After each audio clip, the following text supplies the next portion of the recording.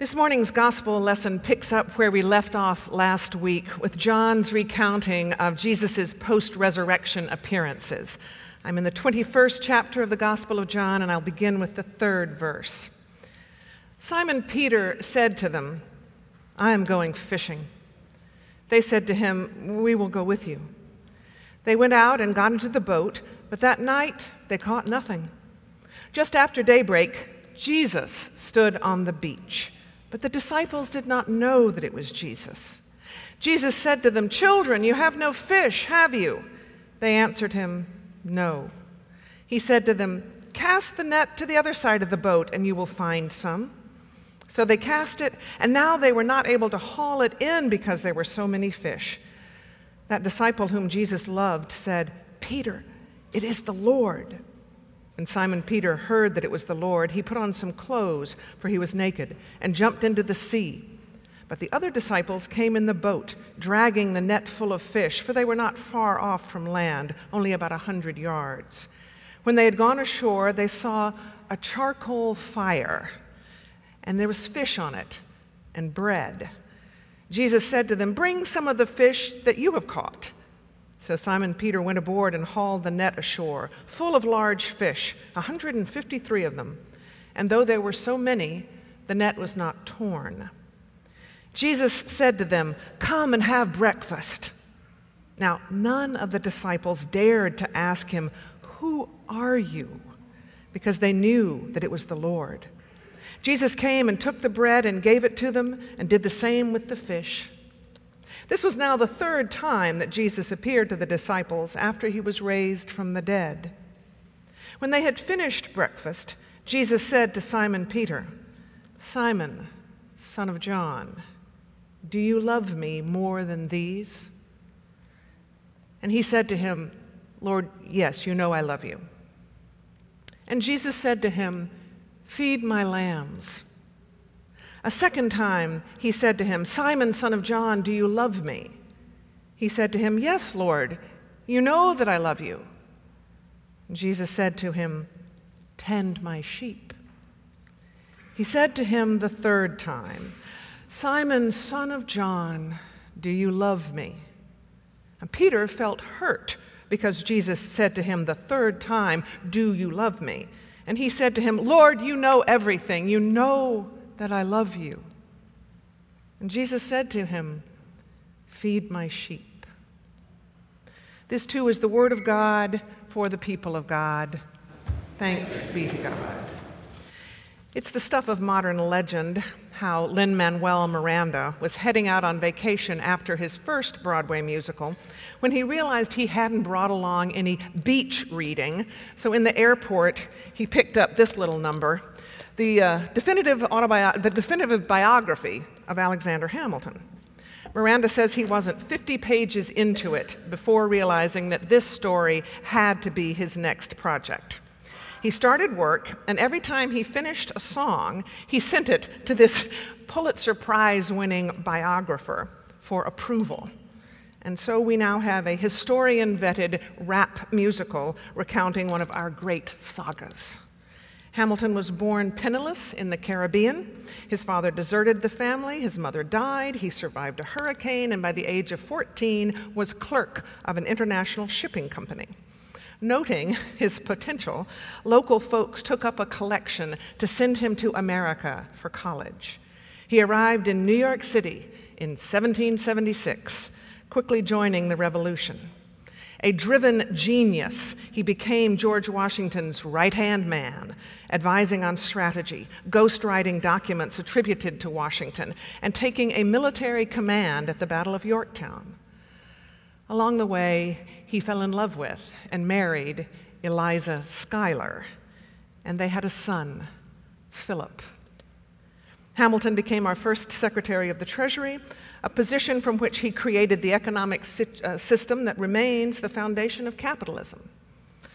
And he had an affair with a woman whose husband blackmailed him.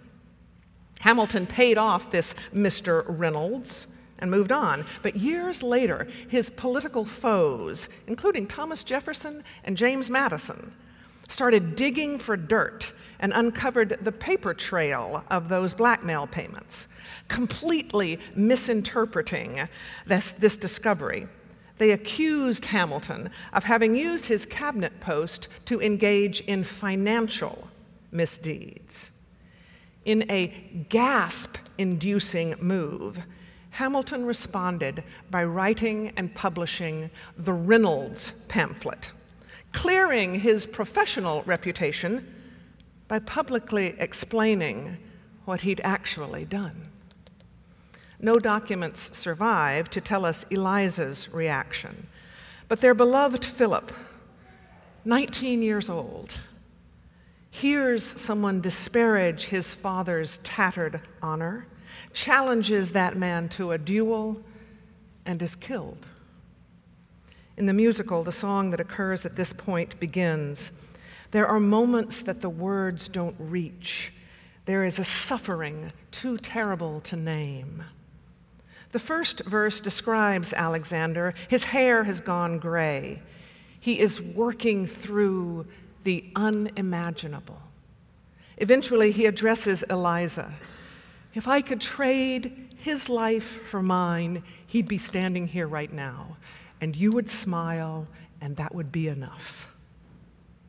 As Alexander seeks some way for them to move forward, the chorus observes, he is trying to do the unimaginable. The final verse begins, there are moments that the words don't reach. There is a grace too powerful to name. Eliza takes his hand, and the song ends declaring that by engaging in forgiveness and seeking to build a new life, they are going through the unimaginable. I find a similar pattern in today's texts. Unimaginable loss, unimaginable grappling for forgiveness, and the unimaginable grace of new purpose. Now, just in case it needs to be said, let me say right now that I do not equate Alexander Hamilton with St. Peter or St. Paul. I do not equate Eliza Hamilton with Jesus. In fact, I don't equate anything with Jesus. But unimaginable seems an apt word for the turnabouts explored in these two texts, and especially in their message of productive redemption.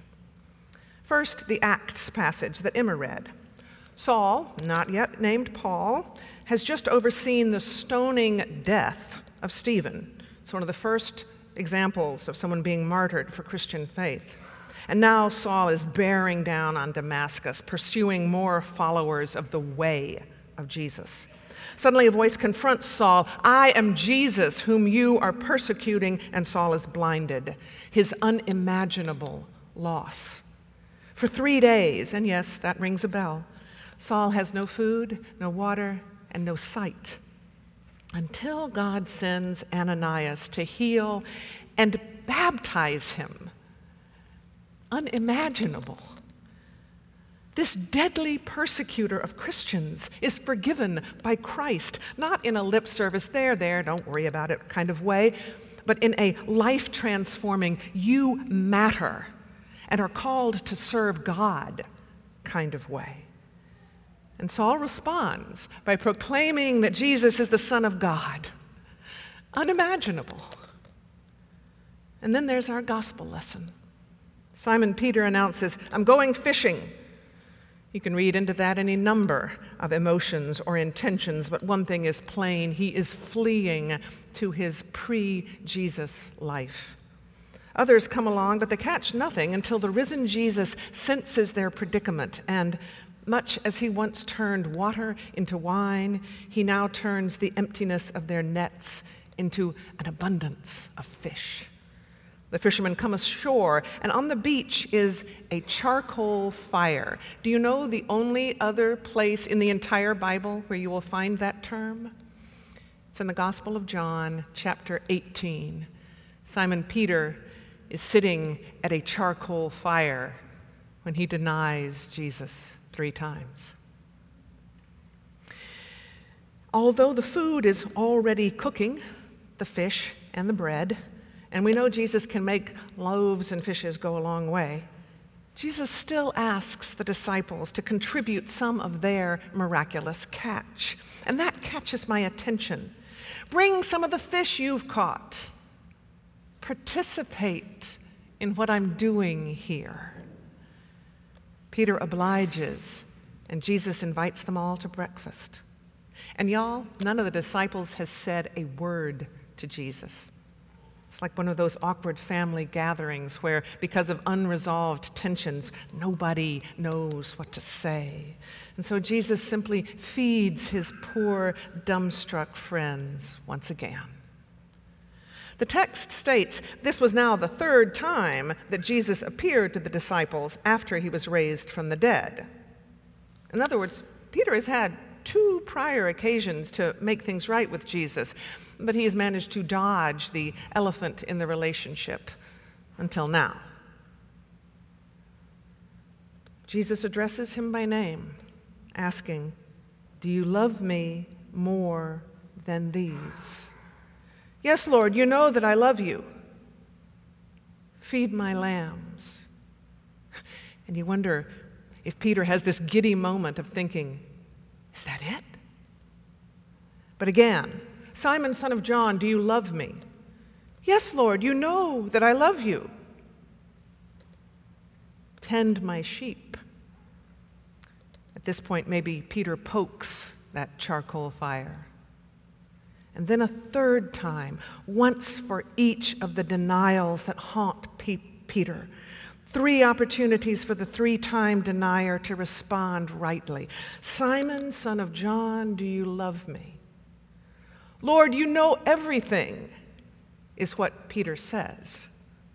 What he doesn't say is, "Everything, including the fact that on the last night I saw you alive, on that awful night that I can't escape, that night when you were tortured, that night that will not leave my head, on the eve of your execution, you know that I denied even knowing you." That is their unimaginable loss. And yet now these 2 are sharing breakfast and talking together. "You know that I love you. Feed my sheep." Unimaginable. This text has factored in my faith ever since a conversation during my internship in South Africa. Lynette, an exuberantly hospitable parishioner, was driving me out to her favorite tea room, tucked in an orchard high on a mountainside, insanely picturesque. And I asked the question that had been in my head for a while. I said, "Lynette, why does this church talk so much about, well, Jesus?" See, I was accustomed to a congregation that talked about God and God's mission and God's creation and God's priorities and God's grace, but was shy about talking about Jesus, skittish at the risk of personal salvation taking priority over getting busy being God's servants at work in this broken world.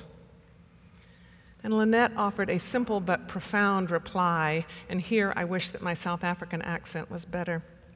She said, "Lee, when Peter and Jesus are talking at breakfast on the beach, what's the first thing Jesus says? He says, 'Do you love me?' And only after that does he say, 'Feed my sheep and tend my lambs.' Don't you hear it, Lee? First, you're to love Jesus. And then you can't help but look for ways to help care for his world." Lynette and I were not driving to Damascus, but something like scales did fall from my eyes as I was granted a new view of faith. When we respond to the presence of God by loving Jesus, it leads us to participate in Jesus' ongoing mission. Now, just as Jesus didn't need Peter to help make breakfast, but still invited him to offer some fish, God is not dependent upon our efforts, but cares about us so much with such unimaginable love. as to invite us to contribute to the divine project of redeeming the world. Now, some of you may be somewhat like my home church, a little leery of all this talk of loving Jesus. And I get that, because if that is the limit of your faith, then it's sort of all about you, and that's not who we are. We are eager to get busy being God's servants at work in this broken world. Well, what Lynette helped me see is that loving Jesus is the best rationale, the strongest inspiration, the energy, the oxygen that empowers and undergirds whatever you do as a person seeking to follow Christ, whatever action you take, whatever commitment you make, whatever gifts you give, whatever ways you open yourself to become an instrument for God to use. So what will that look like for you? Simon Peter was told to feed and to tend. Well, folks at Morningside do a lot of that, literally and metaphorically. Is that your call? We need you. Saul was totally remade into a preacher and teacher, a builder up of the body of Christ, and one of its great servant leaders. Is your call somewhere in that mix? We need you. For this congregation to flourish in the receiving and experiencing and giving of God's love, we need your participation. In a few minutes, we will joyfully welcome 5 new members, giving thanks that these friends in Christ have been brought to Morningside Presbyterian as the community where they receive and respond to God's love. And then, together, we will all encounter the unimaginable grace of that table, hosted by the one who redeemed even Peter's denial, redeemed even Saul's persecution, redeemed them and redeems us in life-transforming, you matter, and are called to serve God ways. When welcomed by such unimaginable love, imagine all the ways we can respond. Amen.